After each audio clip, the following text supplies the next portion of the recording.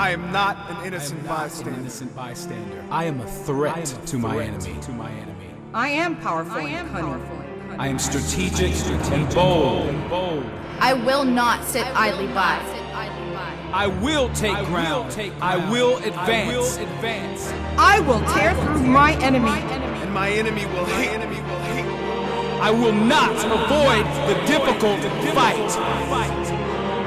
I will fight.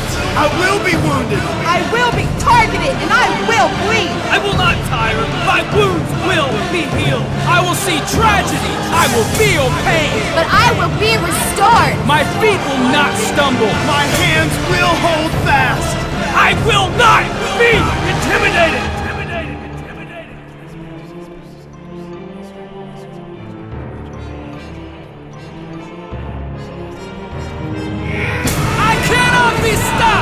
I cannot be stopped!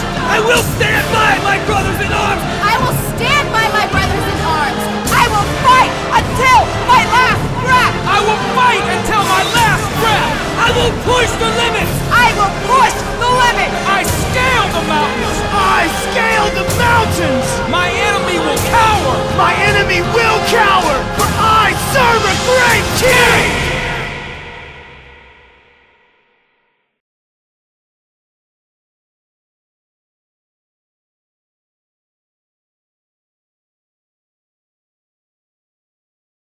And hey, we're chapter 13. Can anybody guess the title of it as I put a square around it? Woman, wife, and mother. Man, you guys are really getting into it now. It took us 4 times, but we got it, Jeanette. That's right. We're Sunrise Baptist Church. Hey, we've already seen that the issue with the role of the woman, wife, and mother, and that's the issue just the way it was with the man, with the husband, and the father, okay, was what's the problem? How do you do it? What makes for a godly man? And again, as we finish this one up, Lord willing, what does it make for a godly woman? The problem is, instead of listening to God's word, instead of the Spirit of God, we listen to society. And society, especially on this aspect of womanhood, is really messed up with the issue of feminism, okay? And if that wasn't bad enough, then we listen to self. We don't listen to the Savior, as if Jesus doesn't know the best way for us to live as husbands and wives and families and whatever. Okay, because that's really what's going on. That's the problem we saw in the first study. We said, well, okay, then what is a Christian character of a woman in that aspect? We saw, well, that needs to be, just like with the guy, it needs to have a characteristic of godliness is what's going on there. Also need to have a concern as a godly woman for your family. You need to possess this thing that is precious in the sight of God, the scripture says, and a treasure to your husband, and that is a gentle and quiet spirit. And then we saw, well, why is that important? Not just for you, but also for society, because again, that's how we lead the way back. Our families being destroyed today. Yes. Yeah, our husbands and wives confused on the roles and who does what, and yeah, our kids suffering as a result. Okay, is family under attack? Yeah, and it comes down to, we don't know what does it mean to be, even in the church, a godly biblical man, a godly biblical woman. Okay, but again, if we want our society that not just Christian households, but all households, all families, marriages are crumbling around us, God's way is how to get back. That's it. It's not going to come through a political endeavor. It's not going to come by just throwing more cash at it, or let's buy them computers. That fixes everything. No, if you want to get the family back intact, you got to do it God's way. Hello, and the church needs to lead the way back. Amen? That's the premise. Okay, then we saw, well, what's the role of the woman in the family? That's where we talked last time with the role of the woman as the wife. And as the wife, God calls you to do 2 things. You need to subject and you need to respect your husband as the spiritual leader of the home, okay, is what we talked about in great detail last time. Now, we're going to take a look at the role of the wife here, okay, as the mother, okay. If you got little crumb snatchers, linoleum lizards, I believe that somebody else said. I like that one. And let's take a look at that. At 172 is where we're at. Page 172, let's take a look. As was stated above, the Christian wife's greatest contribution to society is to love her husband through maintaining the home. Is your next blank there, maintain the home. And this especially through nurturing and rearing godly children. Now, this is where we left off last time. I just think about that's a mouthful right there. Let's reinvestigate that. What does society say? The Christian wife, greatest contribution, let's even pare it down. The woman's greatest contribution to society is to? Well, that's the right answer. We're looking for society. I mean, what is the message our world is cramming down the ladies' brains today? Your greatest contribution. Independence, right? It's all about me, right? And when we talked about that as we left off last time, independence and self-assertion, and you got to be like the man, you got to be better than the man, you got to, get away, who cares about the kid? You got to go out there and you got to prove yourself. And what does the scripture say, though? What is the fruit of that? I've dealt with counseling of many ladies in my office with tears in their eyes that they bought into that lie feminism. And now they're into their late 30s, now they're into their 40s, and half their life is gone, and they wasted on this stuff, and inside they just, it's all messed up. They spent so much time doing it the wrong way, but you can't get that back. And God says, listen, that's not, ladies, you want to make a greatest, as we saw with men, we dealt with men just as many times, 4 times. The guys got it. And we need to be those spiritual leaders of the home. We need to be those loving servants. We need to be those faithful, godly men. We need to be those guys who show that, yes, we are worthy of respect, as the scripture says. And that we will lead our families in a godly fashion, not just in a selfish fashion. But it says, ladies, your greatest contribution, if you want to make a difference in our world today, if you want to help turn this country around, any country around, the town around, your neighborhood around, then get busy loving your husband, maintaining the home, and being a part of rearing the next godly generation. Turn this thing around one generation at a time. You are given that wonderful privilege of being a part of that process. Why would you want to give that up? And that's what he says there.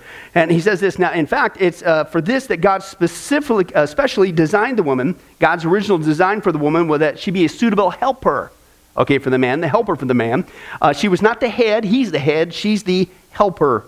Thus, when the man allowed the woman to usurp his headship in the garden, part of the curse on her involved the biological aspect for which God created her, and that's where she got the curse of the pain of the child bearing. Now, Paul's instructions to Timothy regarding public worship. Pay attention. Here's where we're going to get into this aspect. 1 Timothy chapter 2.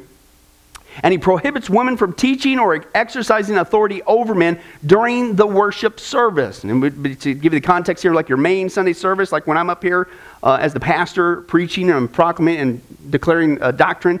That's what he's talking about here. Paul gives 2 reasons for this prohibition. Let me translate that for you. We talked about this before. I know it's popular today with the influx of feminism in certain denominations, but I'm sorry, the Bible does not condone women pastors. That is a role that is fulfilled for men as the spiritual leader. Not only as a home, you're supposed to be the spiritual leader of the church. The primary role for that is to be male headship. That's what he's talking about here. He gives 2 reasons for this prohibition. 1 Corinthians 14, he points out his theology was drawn from the creation account, is your first point there. Creation account. The reason why that's important is because the creation account began page what? Rhymes with 1, yes, Again, what that tells you, this is the order that was established at the very beginning.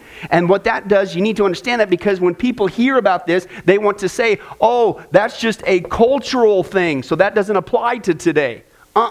It was from the very beginning at creation. Sorry, nice try, but it doesn't work.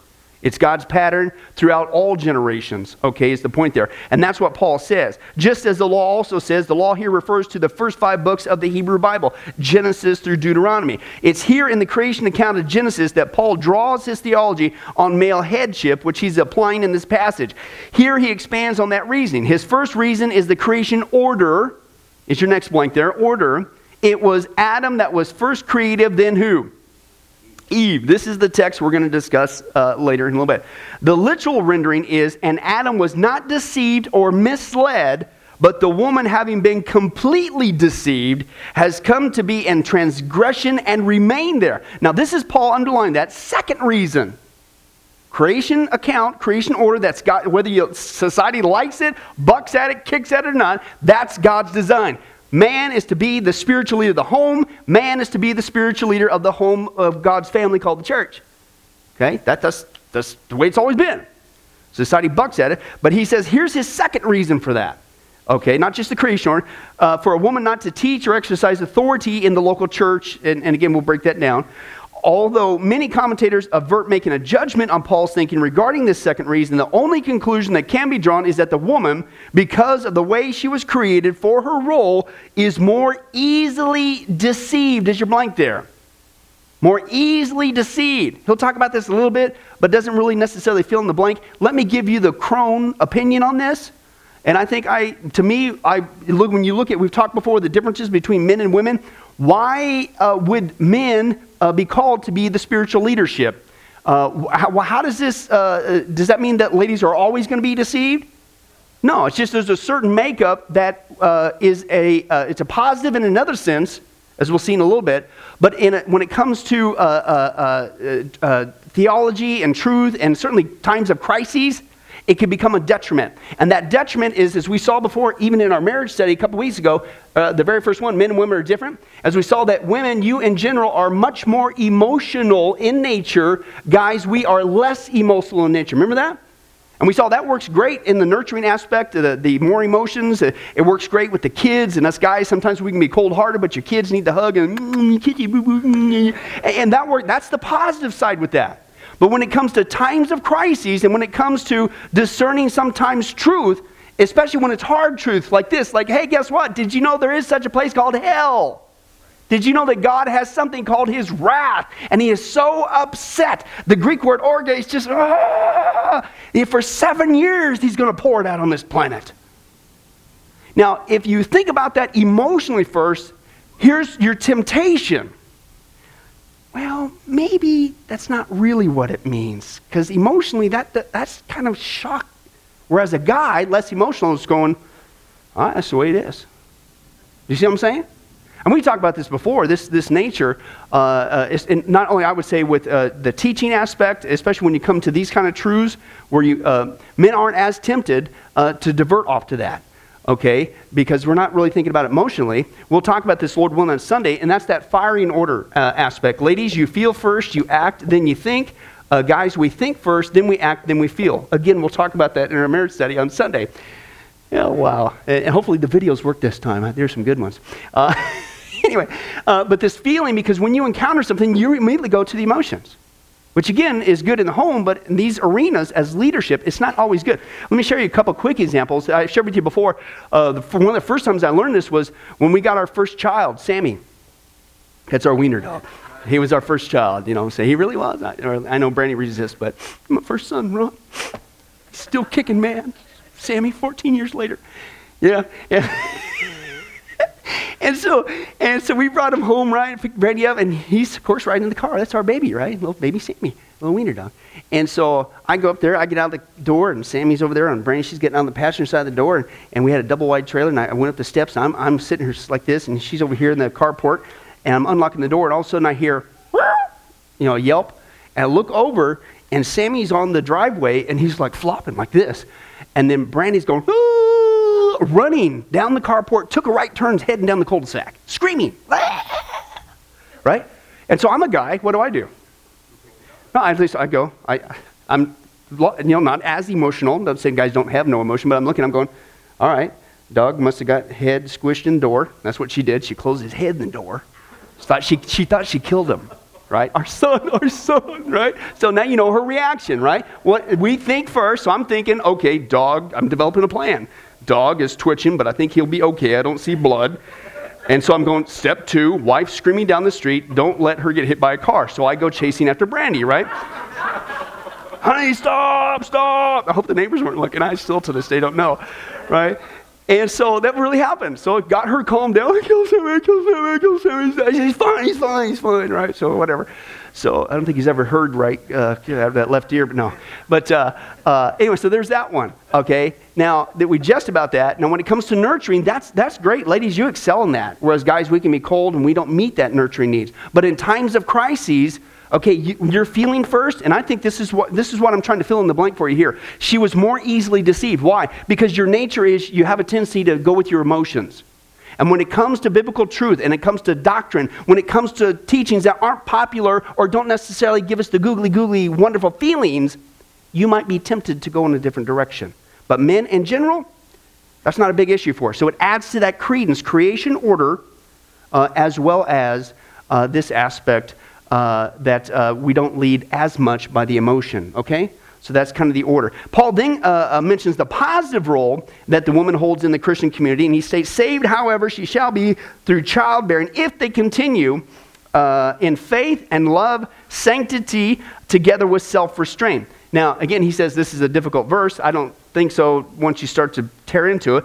He says, but if you take into account the immediate context of this passage of presenting the woman in the negative light, i.e. we just saw that she was completely deceived, it literally says there, okay, Paul's now pointing out the positive aspect. So this is actually a positive thing he's bringing up. It's not a negative thing. And once again, feminism will jump on this out of context. They will say, that means that she has to stay home and just bear kids, and that's her whole life, and she can't ever do nothing. That's not at all what he's saying. This is actually a positive statement from Paul. Okay, he followed the negative now with a positive of her staying within her God-given role of childbearing and nurturing. Linsky, he writes this, he's a commentary. He says, childbearing includes the rearing of the children, which means Christian rearing to every Christian woman. Paul has in mind what we read in his other letter, the Christian family and home, the mother surrounded by her children, happy in these outlets for her love and affection, in this enrichment for herself and for them. By way of childbearing, speaks of the highest ideal of Christian and even secular womanhood.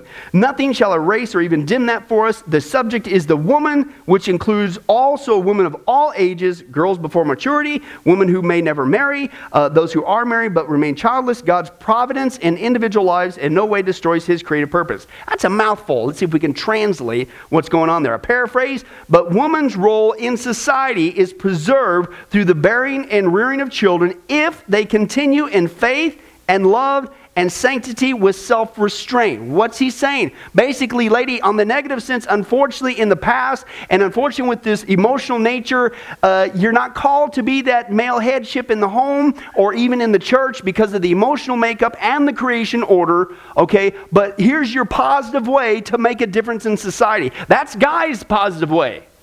Your positive way is to be that nurturing element in the home, to help prepare the next generation. Why is that a bad thing? That's what he's saying. That's just the verbiage that he's using there. He's saying if you want to make a difference in society, you want to be that, what was the question? Your greatest contribution, then be that godly woman who supports and respects your husband and encourage him as that spiritual leader, and get busy reshaping your children to be a godly next generation and turn this baby around. That's what he's saying. Okay, in the context. And again, the same thing, you could even paraphrase it. And men, a man's role in society is preserved by being that godly spiritual leader, being that loving servant. You see what I'm saying? It's the same thing. But again, unfortunately, feminism once again takes it out of context, tries to make it into something it's not, and ruins the whole thing. It says this, Paul's point is that the godly woman, instead of usurping the authority of the man, should be exercising her God-given role. He needs to fulfill his God-given role as that godly spiritual leader. She needs to fulfill her godly given role as being that support system, okay, as we saw before. This role is affirmed in several passages that we've already touched upon. One's Titus 2:4-5, that they may encourage the young women to what? Love their husbands, to love their children, to be sensible, to be pure, to be workers at home, kind and subject to their own husbands, that the word of God may not be dishonored. Now, how would the word of God be dishonored if ladies, Christian ladies, did not do that?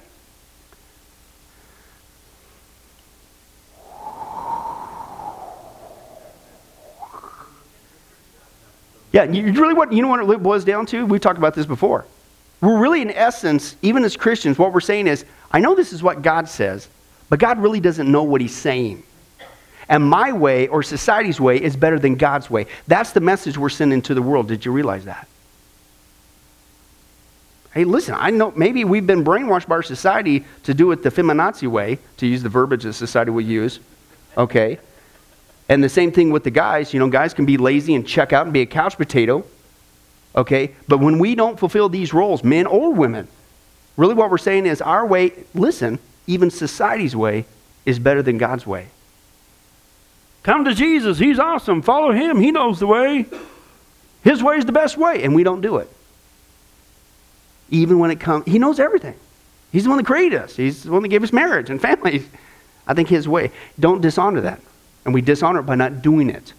Okay, he says this, here the older women are encouraged to teach the younger women and encourage them, along with many other things, to be workers at home. The Greek noun literally means workers at home or domestic word. The verb form means to fulfill one's household duties. Again, the emphasis is that the woman's primary responsibilities lie within the home. She is to love her husband, all right, love her children, next blank there, and she's to carry out these responsibilities at home. The phrase be workers at home should not only emphasize she's to be at home primarily, but also that she is to work at home. In other words, she's not to be a Peg Bundy. If you remember that show, which I'm not recommending, but back in the day, what kind of a woman she was at home. Bonbons and that and never, and, okay? That's not what God says, yeah, you're home, so there you go, you fulfilled your duty.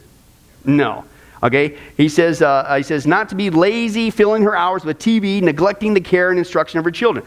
And additional passages add support to the teaching that the primary responsibilities of managing the home, is your next blank there, managing the home, is assigned to the woman. Now, balance it out though, okay? Lest the husband think this means he has zero responsibility in the managing of the home. That's not true. We need to only look at 1 Timothy chapter 3. In fact, let's go ahead and turn there. 1 Timothy chapter 3. And guys, we're supposed to be involved in the process too. Okay? Scripture is very clear about that. We've seen it before, but let's just grab it again in the context. 1 Timothy chapter 3. And let's just start with verse 1. It's talking about the leadership, deacons. Okay? Notice that they're elders, deacons. Elders are pastors. Okay? A pastor is an elder. Okay?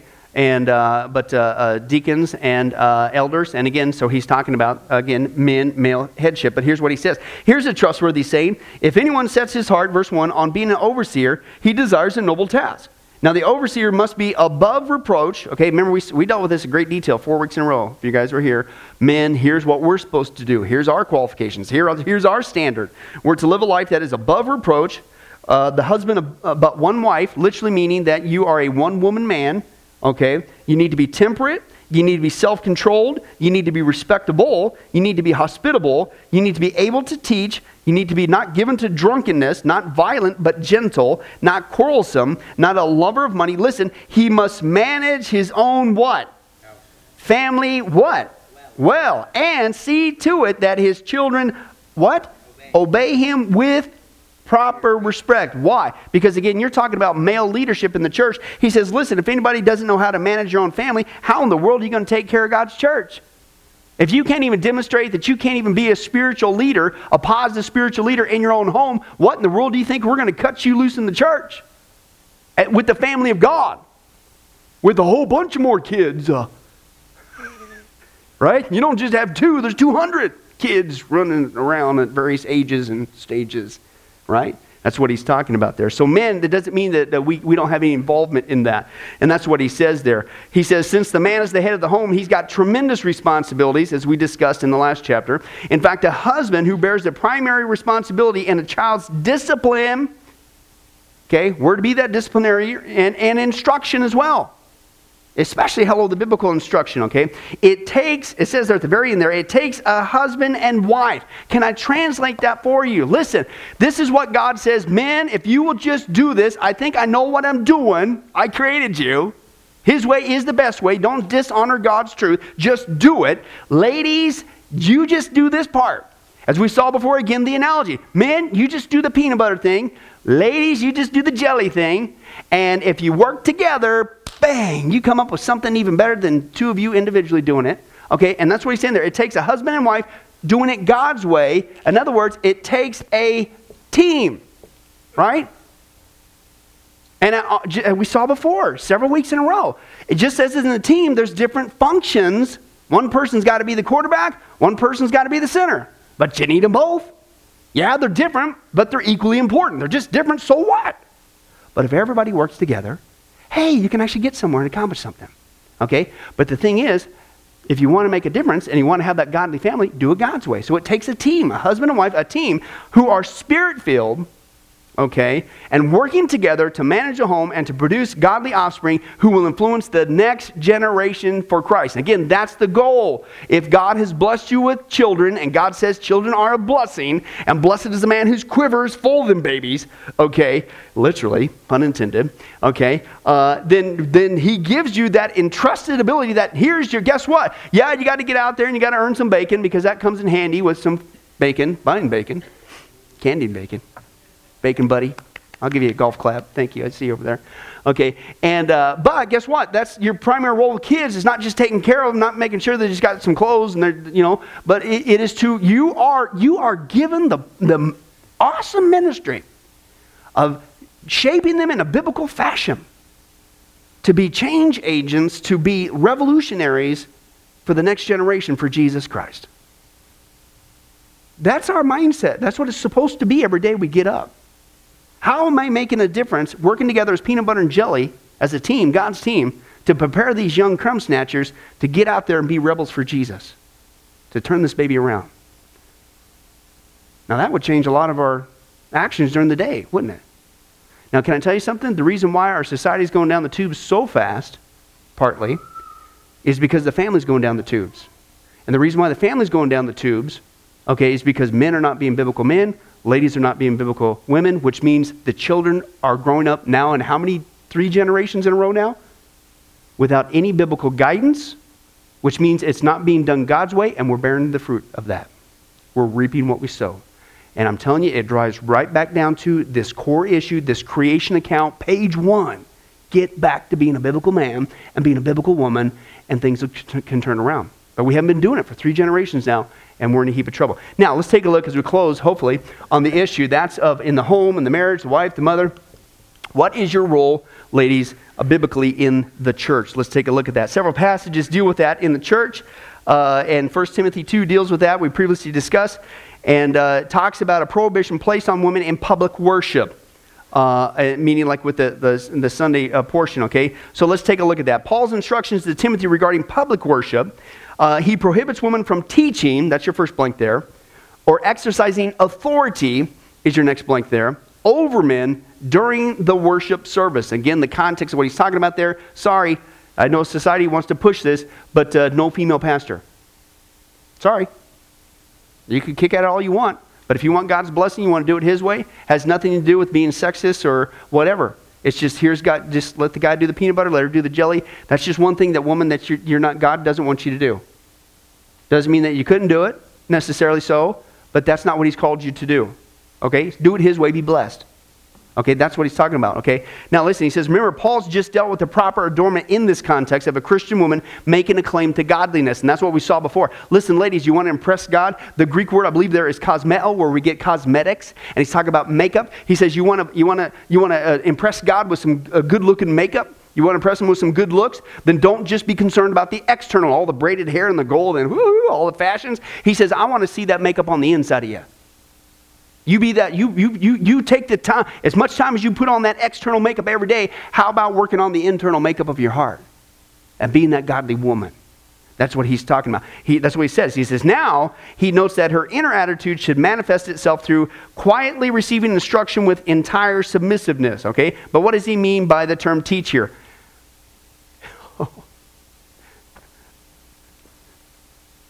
Moo rights? You know, Ron, I don't know if you guys have ever done this. You go, like, when I get to heaven, you know what I'm saying? I want to, after Jesus, of course, number one, I can't wait to talk to Adam. What was it like? I can't wait to see Noah. Dude, what was it like on that boat? Or Abraham and all the stuff that he went through? Or Paul and all his journeys? I can't wait to see this Moo guy. This is not Moo. Come on, man. That's his name. Isn't that awesome? I think it is. Anyway, I digress. Let's continue on. The word teach, and it's now teaching and teacher, are used in the New Testament mainly to denote the careful transmission of the traditions concerning Jesus Christ and the authoritative proclamation of God's will to believers in light of the tradition. Command to teach these things. While the word can be used more broadly to describe the general ministry of edification, that takes place in various ways through teaching, singing, praying, reading scripture, like in Colossians. The activity is usually designed to teach is plainly restricted to certain individuals that have the gift of teaching. So he starts to set some limiting factors here. Okay? Not anybody can teach in the church. Did you know that? He says, we talked about this before. I call it the warm body syndrome. Many times in churches, what we'll do is it's like, they're breathing. They got a pulse. Their body's still warm. Chuck them in there. And then you get into trouble, don't you? Right? Well, I heard that they know how to count pennies. All right, they can be the church treasurer. Yeah. Right? And unfortunately, we do that. We do these knee-jerk reactions. And unfortunately, when it's teaching, well, they got a pulse, they can breathe, at least they're willing, chuck them in there. And especially in the area of teaching, you better be careful. And Paul talks about, no. First of all, nobody should be teaching unless you have the gift of teaching. Okay? I mean, beats a sharper stick in your eye if you're given the world. But the ideal situation is make sure you got somebody, and ladies, you can have that. We'll get to that in a second. Doesn't mean you can't teach, okay, per se at all. We'll get to that. But make sure that you have that gift. Okay, so he puts that first limiting factor, that you have to have the gift of teaching. And this makes it clear that not all Christians are engaged in doctrinal instruction. As Paul's own life draws to a close, in response to false teaching, he's deeply concerned to ensure that sound, healthful teaching to be maintained in the churches. Why? Because I don't know if you've noticed that even before Paul died, Satan went to his next tactic. He couldn't stop Jesus. Well, he thought he was getting his greatest victory by Jesus going to the cross. Aha, the Messiah's gone. I won. No, you didn't. That was your greatest undoing. Ha, ha, ha. Nanny, nanny, boo-boo in Jesus' name. All right? And then the church was born. You couldn't stop that, right? And so what's he do next? Now he starts flooding the church with false believers and false teachers, false prophets. Why? To pollute the church. So that when the church goes out, this is what we're seeing in Sunday school in the book of James that I'm going through, that when the church goes out, now you're getting forth false doctrine, false teaching, and a false gospel and a false concept of Christianity, right? So he immediately goes, and we already see instances in the New Testament letters that false teachers, guess what are some of the topics right out of the gates? He's having to deal with these false teachers. So Paul's towards the end of his life. And so he's like really wanting to make sure that we keep the church pure, especially the teaching, especially at the inception of Christianity. Right? And so back again to this aspect, he goes back to the creation order. And he says, listen, ladies, this is nothing sexist. Whatever. I'm going back to the biblical account with sex is, but guys are the ones who need to do this. And we don't need people coming in and that they're going to be thinking more emotionally and possibly going off the deep end, because we want to keep this on the straight course. Because this is God's truth. This is the glorious gospel. We can't water this down, and it can't be infected with false teaching, okay? So as it draws to a close, he's concerned about the sound, healthful teaching to be maintained in the church. And one of Timothy, who is a guy, his main task is to teach. Why? Because he's a pastor. As we saw before, a pastor, elder, pastor that is teacher. Meaning that a pastor, if he is called to be a pastor, he has to have the gift of teaching. Why? Because you're called to feed and take care of this flock. And I'm sorry, you can do other ministries in the church, but if you don't have the gift of teaching, you should not be a pastor of teaching. It's that simple, okay? And that's what he talks about. And to prepare others for this vital ministry, okay? While perhaps not restricted to the elder overseer, teaching in this sense is an important activity of people. Now, so Paul in this instance was prohibiting women from any position or situation where she would be giving authoritative doctrinal instruction. When's that? That's your main like Sunday service or whatever that he's talking about, when what I'm like doing. He says, don't do that. Or exercising over a group where there are men present. Okay, and we'll get to that in a second. He'll break that down. And he gives two reasons for this prohibition. Again, his theology has nothing to do with culture. His first reason, again, is the creation order. Is your first blank there? The Greek text, again, it says, for Adam first was created, then Eve, and the emphasis is on the creation order, showing that God's creation order indicates functional distinction. In other words, guy's got his thing, ladies, you got your thing. It's not that he's better than you, or you're better than him, or his gifts, or what he gets to do is a lot easier than what, it's none of that. It's just one's a center, one's a quarterback, what's the big deal? Can we just both do what we're called to do, and it works great? That's all he's saying. Okay, Adam was created first and placed in the headship position. Thus, in the church, men are to lead, Top of page 175. A literal rendering of the following verse reads, "And Adam was not deceived or misled, but the woman, having been completely deceived, has come into transgression and remained there." That's Paul's second reason for a woman not to teach or exercise authority over men in the local church. Although many commentators avert making a judgment on Paul's intention behind this second reason, the only conclusion can be drawn is that the woman, because of the way she was created for a role, is more easily deceived. And that's where I broke it down for you earlier. He's repeating himself, but now in the context of your role in the church, okay, is because of that emotional makeup, okay? It can be a detriment when it comes to that kind of authoritative doctrinal teaching, especially when you come across certain things that, listen, that is not necessarily, yay, right? Or, as men in the church, did you know that sometimes you need to discipline in the church? We've talked about that before. And sometimes that means you need to confront, which means the situation can get heightened. And the last thing you want is the emotions to fly at that point. Okay? To either go overboard or to cave in from doing what you need to do. Okay? And so that's what he's talking about there. Now listen, he says, now that's that aspect. Now her emotional sensitivity, listen, and nurturing nature is a strength. Right? That's the jelly roll. It works great in what God's called you to do for her role as a mother and wife, but it could be a weakness, is the blank there, weakness in doctrinal discernment. As we can see from this passage, the reasoning has nothing to do with culture. It's tied in with the creation account. And this makes the principle of women not teaching or exercising authority over men transcultural and fully applicable for when? Today. Thank you. Okay, and again, the world's bucking at it, and the church is caving at it. Another passage that deals with this issue of women's role in the church is 1 Corinthians 11. We've already mentioned this passage as being where Paul stated the theological principle that the order of headship in the church is what? We saw this last week if we were here. The order is this. The man's not an island on his own. He's not out there just doing his own thing. Excuse me. He's under the headship of the chief shepherd, Jesus Christ. Right? And that's why he says he's got the Christ, then you got the man, then you got the whoa man. Okay? And if he's getting out of line, ladies, don't push him out, take the lead. You go to God and begin to plead. God, get him.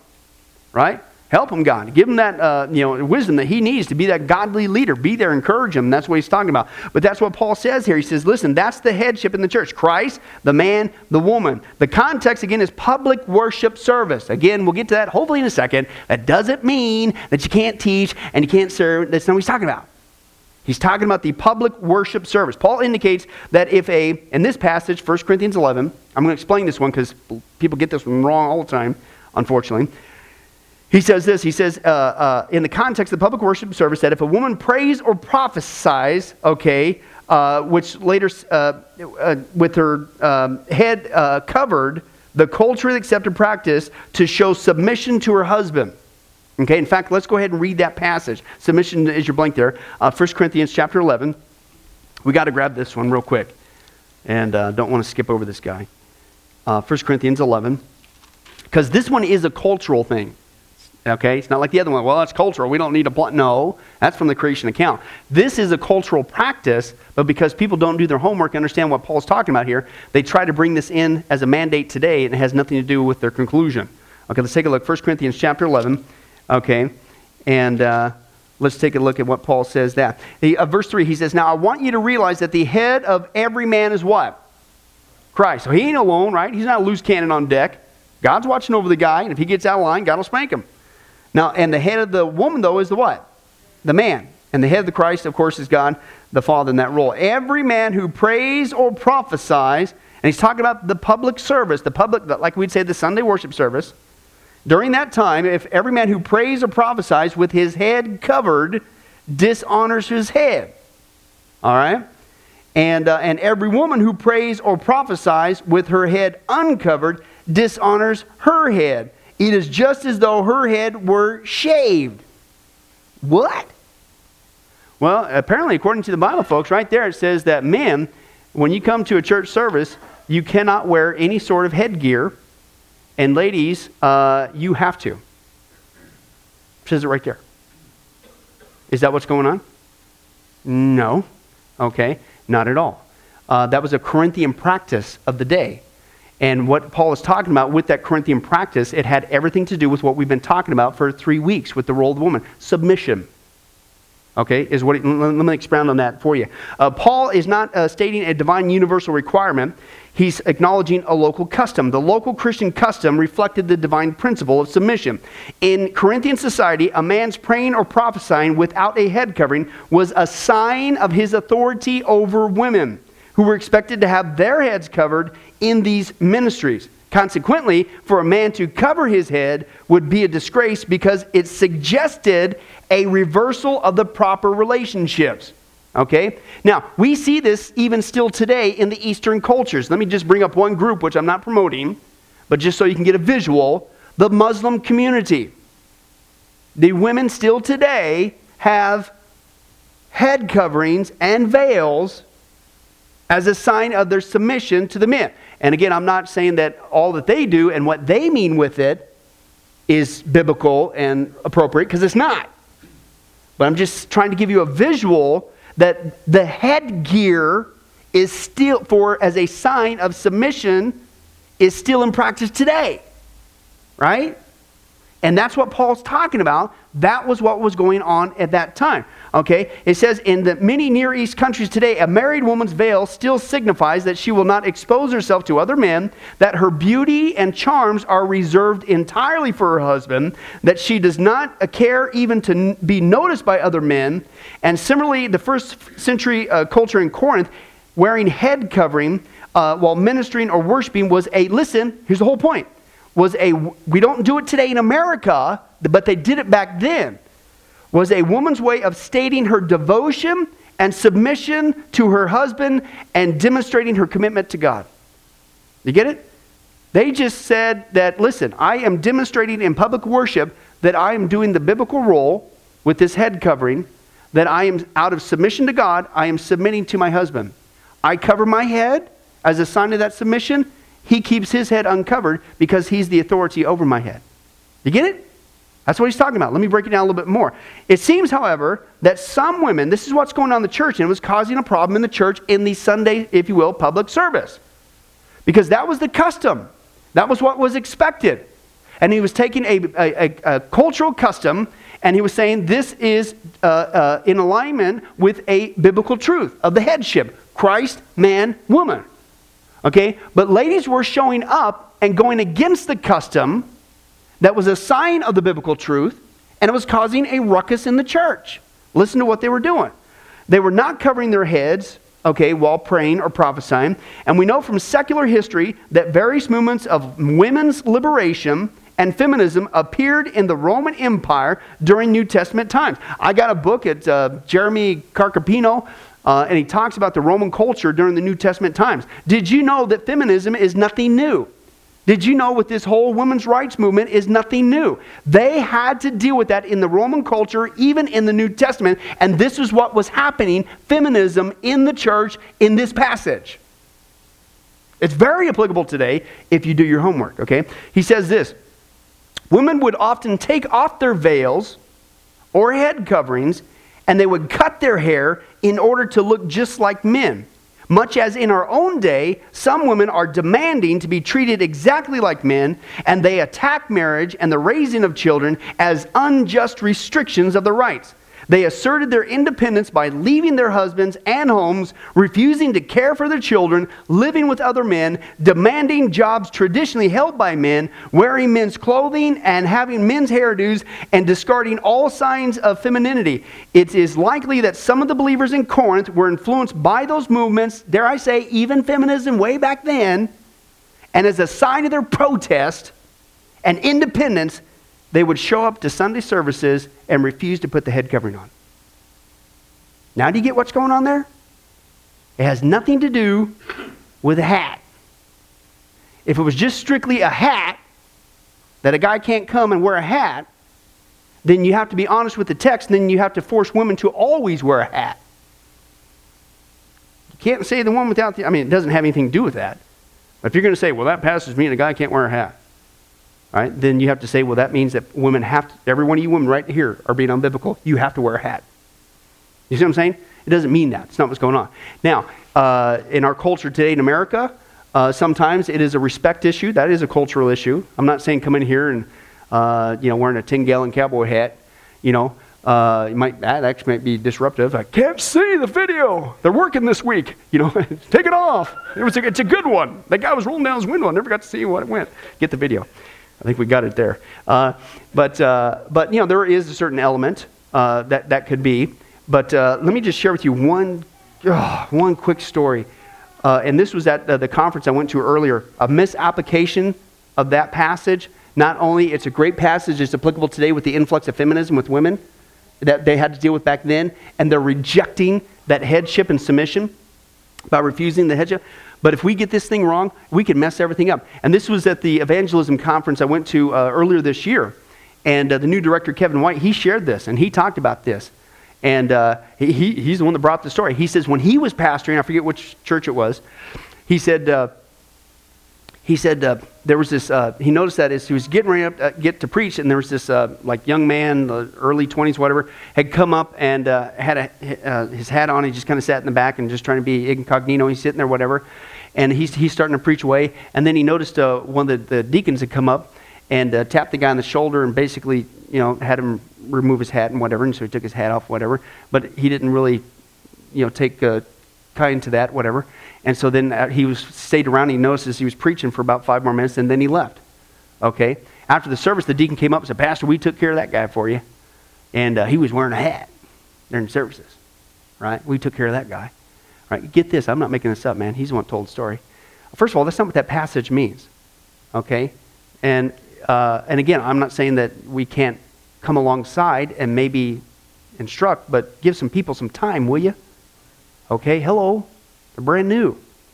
He said that guy left. He said he got a phone call the next day from this couple in the community and asked them if they could do a funeral for their son. So he goes and he meets with the couple, and guess who shot themselves later that afternoon after he left the church service? Him. And he sat there with tears, and he said, I had to minister to that family knowing that man, apparently the last thing, he was one last ditch effort to reach out to God. And he came to our church. And our church drove him away over a stupid hat. And he went and killed himself. And I had to do their funeral of their son, knowing my church had a part to play in that. We missed the opportunity. Oh, when he was talking, he was like, and he used as an illustration, listen, we got to stop playing games, man. We got to get serious. We got to stop majoring on the minors and minoring in the majors, and we got to get back to sharing the gospel. People need Jesus Christ. Can we stop this baloney?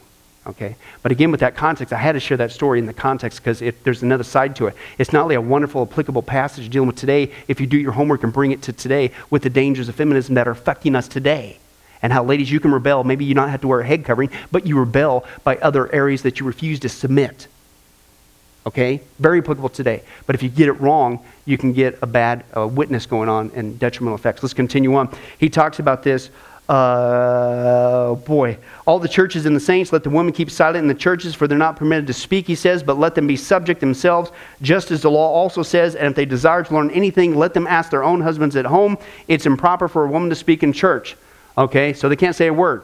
It's not what's going on. Let's explore it. He's talking about the prohibition against women speaking in the church assembly.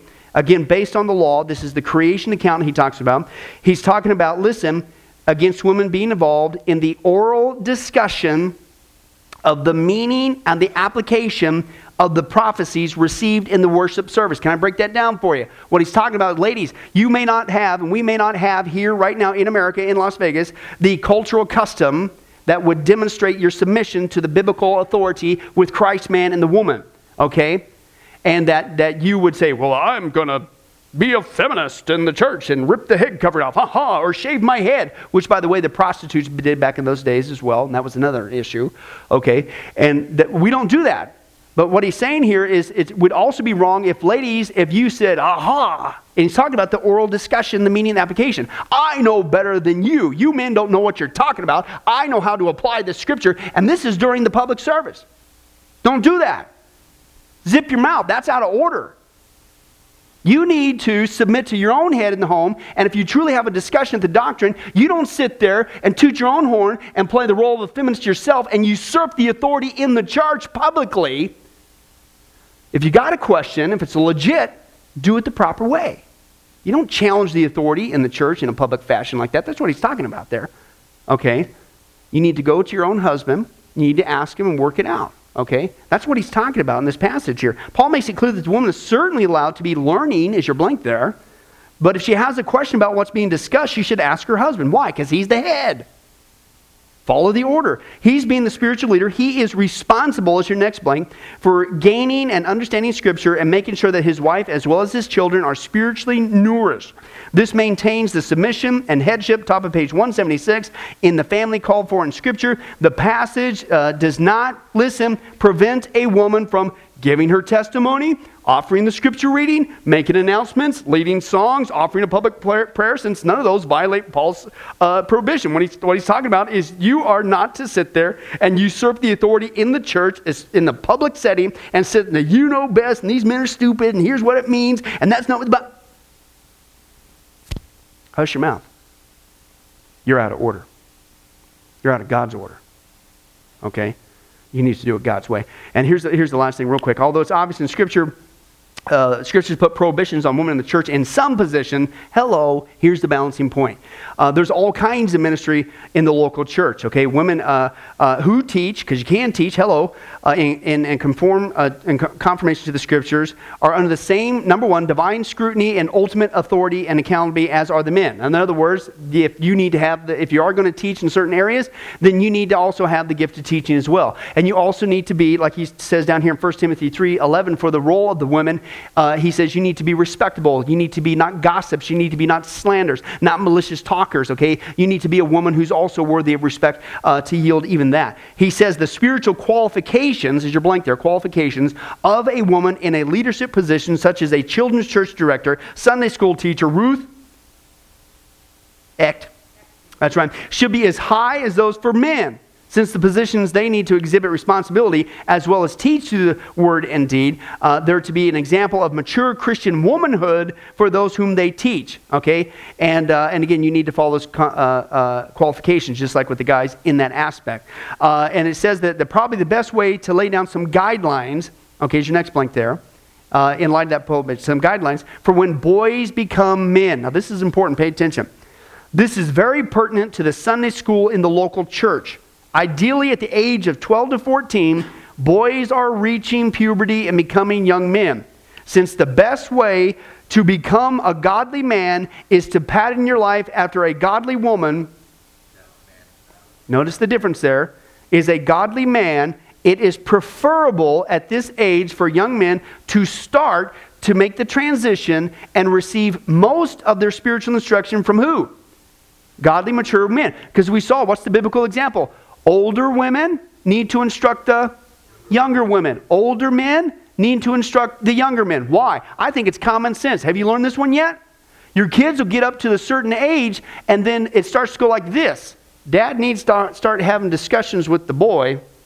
Mom needs to have discussions with the girl, especially when this puberty thing hits. Not that dad couldn't, but it's just guys speak. Ladies, you have your own speak.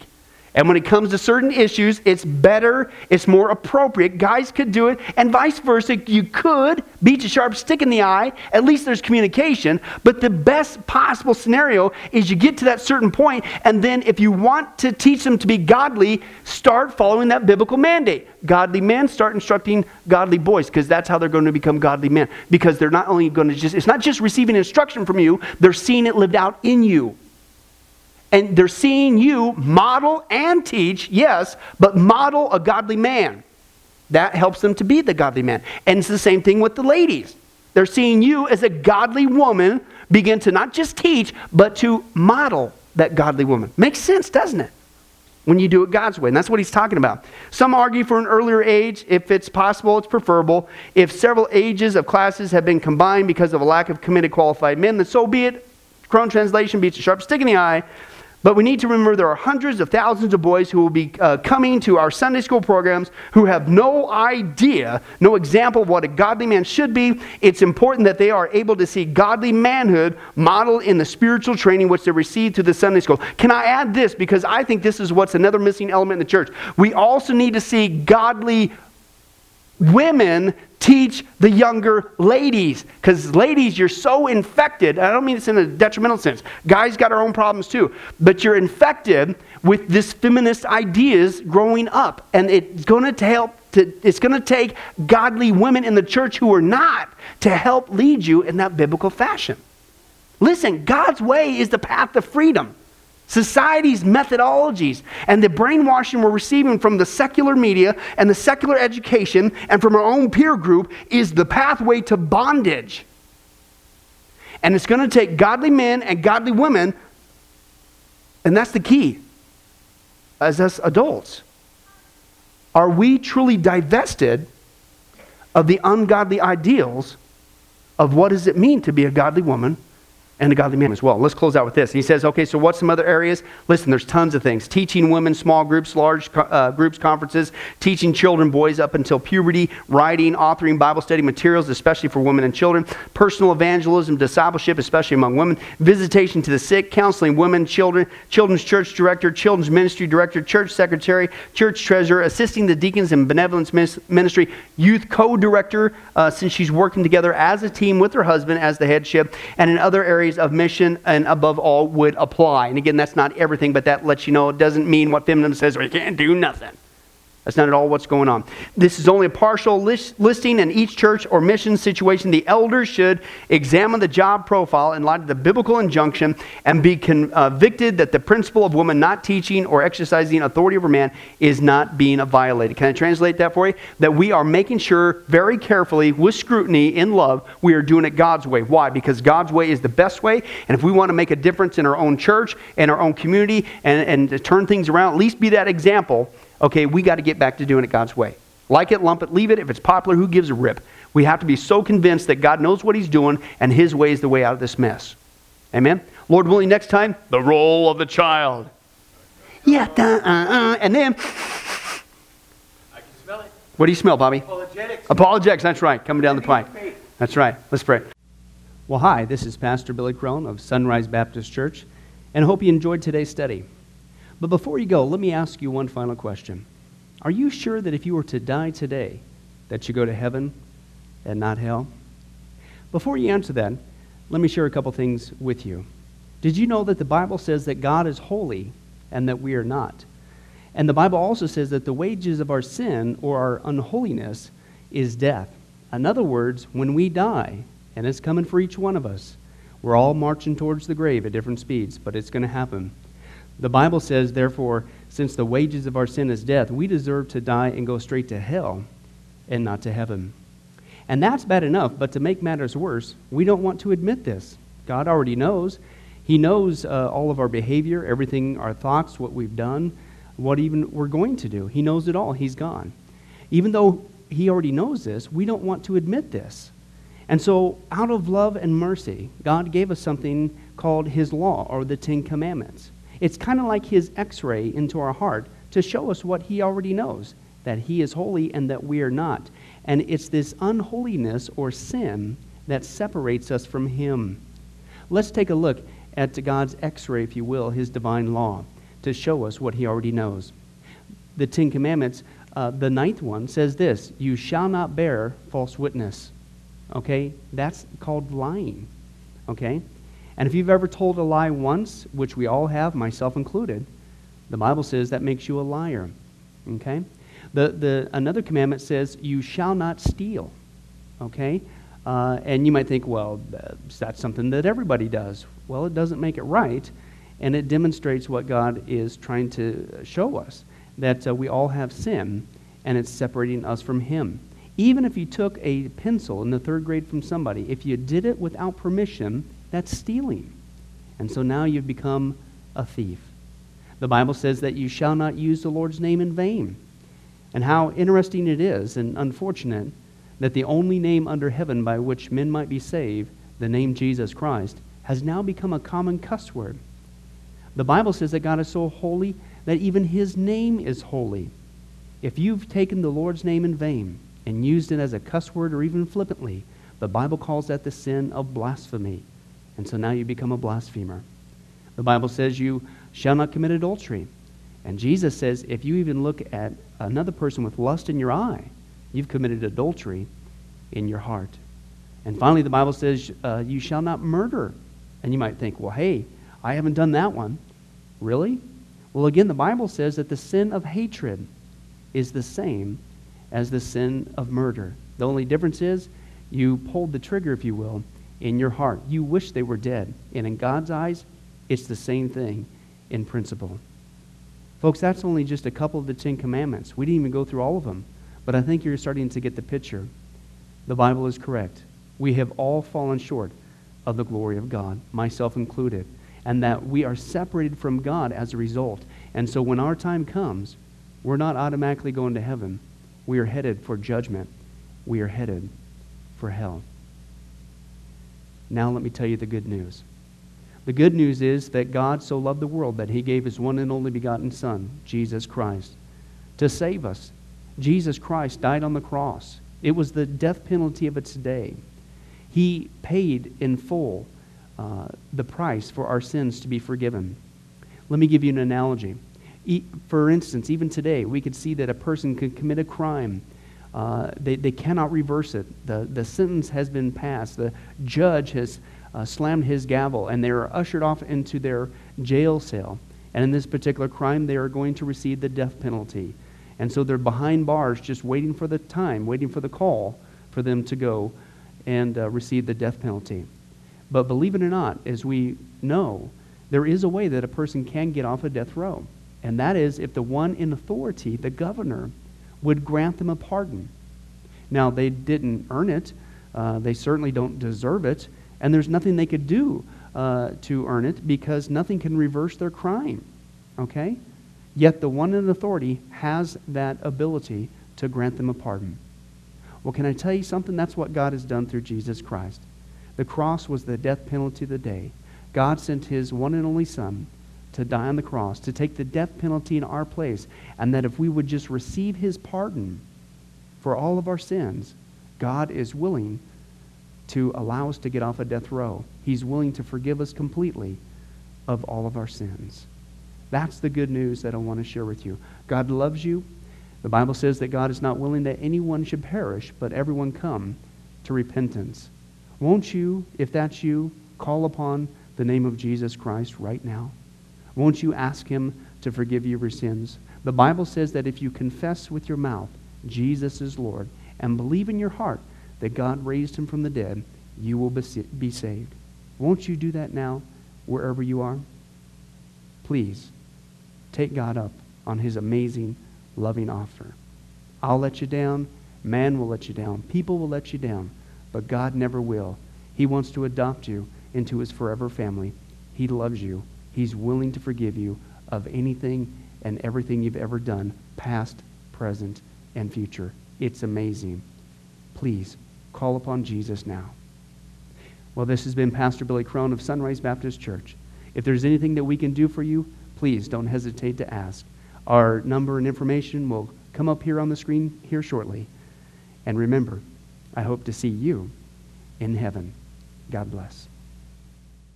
Thank you for watching this presentation from Sunrise Baptist Church. If you would like to send us a letter or any other kind of postage, you can reach us at 1780 Betty Lane, Las Vegas, Nevada, 89156. For more information, you can give us a call at 702-452-8599 or email us at bcrone@getalifemedia.com, or you can visit our website at www.getalifemedia.com. Billy Crone and this ministry can also be found on Facebook and Twitter. Join us for services at www.sunriselv.com.